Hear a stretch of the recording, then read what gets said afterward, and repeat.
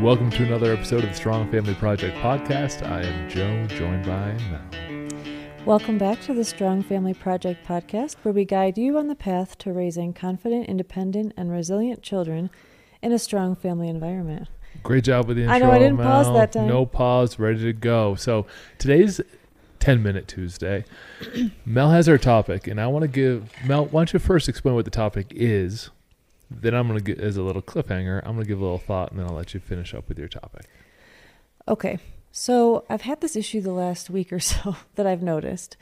Have you ever had someone tell you something and you really buy into their perspective, only to find out from someone else a different perspective on the same exact situation, and it completely throws you off? I'll give an example. Not yet. Oh, not yet. That's the topic. Okay. So we'll be talking about problem solving, and Mel's talking about communication problem solving. And I want to share just a little bit of a story that I also shared with a few hundred people that I do business coaching for, and the few thousand people I do fitness coaching for. Both got the same story. And I want to share with you because it is a way to ask better questions to get better solutions. I like to move towards solutions as fast as possible. And in a moment, Mel will be talking about communication and how to get through that to figure out what the problem is so that you can solve it. So I was telling the story about Intel. Intel, I believe the guy's name was Andy Gross, was a executive at Intel, and they were heavily into the memory market and processors, Intel inside the computers that a lot of us use. And they were trying to decide what to do going forward because the company wasn't going so well. They were getting the crap kicked out of them by the Japanese in the memory market. And they had to really think about and decide, what are we going to do? And they asked themselves this question. If we were to be fired and a new person were to come in or a new company were to buy us out, what would they immediately do to solve this problem? So they were trying to remove the emotional baggage and attachment that they had to the situation and look at it through a different person's lens. And then they said, if this person would come in and say, all right, we got to get out of memory, we got to focus on processors, maybe we should do that before we get fired. And at that time, it is a big shift because one of the executives commented Intel not doing memory is like Ford stopped selling cars. But they did it. They had the courage to do it. And so what I recommended to the fitness group that I help run is, all right, well, you're going to go to the doctor's office. And the doctor's going to tell you something about your health and fitness. You probably know what that is now. Instead of waiting to that moment where someone else tells it to you, why don't you take steps to solve it now? Or to the business people, similar to the Intel situation, if someone else were to buy your company, they would come in. How would they solve the problems that you are having today?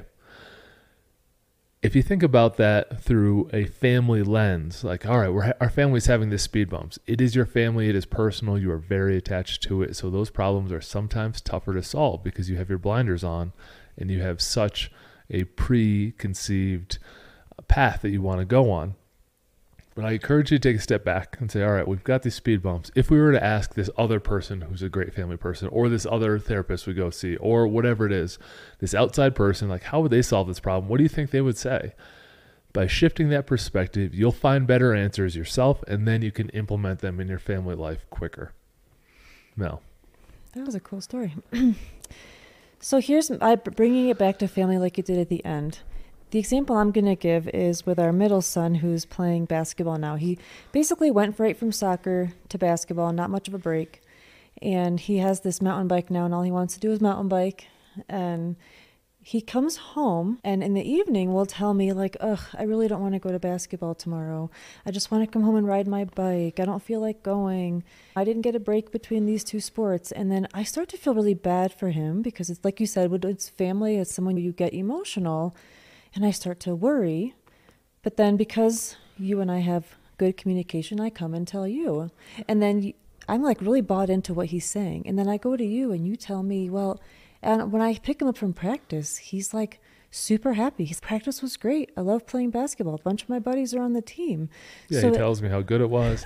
He tells me, hey, we do this drill. We got to go down and back twice in under 22 seconds, I think it is. And he's one of the only kids that can do it. And even one day he was sick. He toughed it out and was still finished under the time. And if kids don't finish under the time, which often they don't, they have to run again. And then he does it again. And he was very proud of himself. And he's learned so much in basketball. He's talking to me about the different formations and the different verbiage that he's learning about the game. And he gets to Mel, he does his complaining.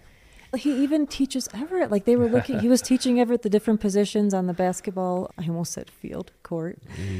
I know, that's really, I caught myself. But anyway, so my point here is we are getting such different.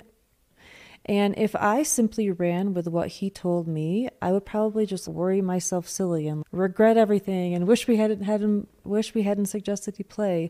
But because I then went to you and got your perspective, almost like you just said, get another person involved or a different perspective on what's going on, and then I heard your piece of the puzzle, it almost makes more sense. But this really points then to that piece of the path about relationships within the family.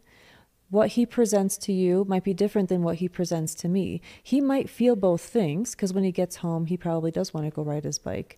But it's almost like we both get different perspectives from the same person on the same situation. And it's our job to not get overly invested in one or the other. Instead, communicate as a couple and figure it out and put the pieces back together.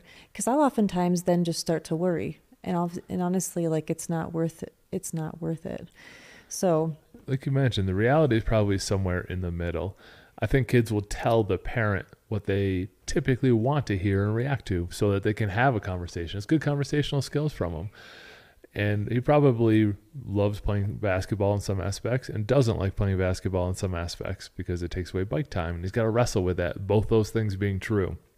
If he came out and said, oh, like, I wish I had more rest between basketball and soccer, like, he's not going to get a big conversation out of me. I might give him a noise, like, and we'll just go about. Now, he knows he'll get a conversation out of you. But if he went and told you technical basketball lingo, you might be like, oh, that's cool, but not get the same reaction that you would give him out of an emotional conversation. So just, it is part us and how we like to receive information and understand that the person has been taught by us how we like to receive info, and they'll play it up. And so just don't buy into all the playing up, because we do it too to other people. And so it's important to stay level and stay calm, see through it to find which pieces are true, what is more true, are both things true, and then you can guide yourself through this situation. What I think is really fun, and I hope everybody finds this fun, but like, families are dynamic and complex. And I think, like, this kind of happened this last week or so, and it's really been on my mind. Now I feel like I've learned a new aspect of how our family runs. Oh, this is a pattern that he'll go to you with certain things and he'll come to me with other things. And now I have that understanding of what his needs might be, and to take them with a grain of salt and not get so emotional about it. But I think that's so interesting. As we go through time, that we learn how our different children respond to us in different ways and communicate with us in different ways. And that's really why that piece of the path is so important, that having focus on the different relationships within the family. But I just thought that was worth bringing up, because I feel like everyone probably has that, where their kids go to the different people in the family and speak in different ways, or they just know. They know to go to you with the technical stuff and to come to me with the emotional stuff. But I need to check myself a bit more to make sure I'm not over responding. It's like a higher level version of, oh, I'm just going to ask mom because she might say something different, or I'm going to ask dad.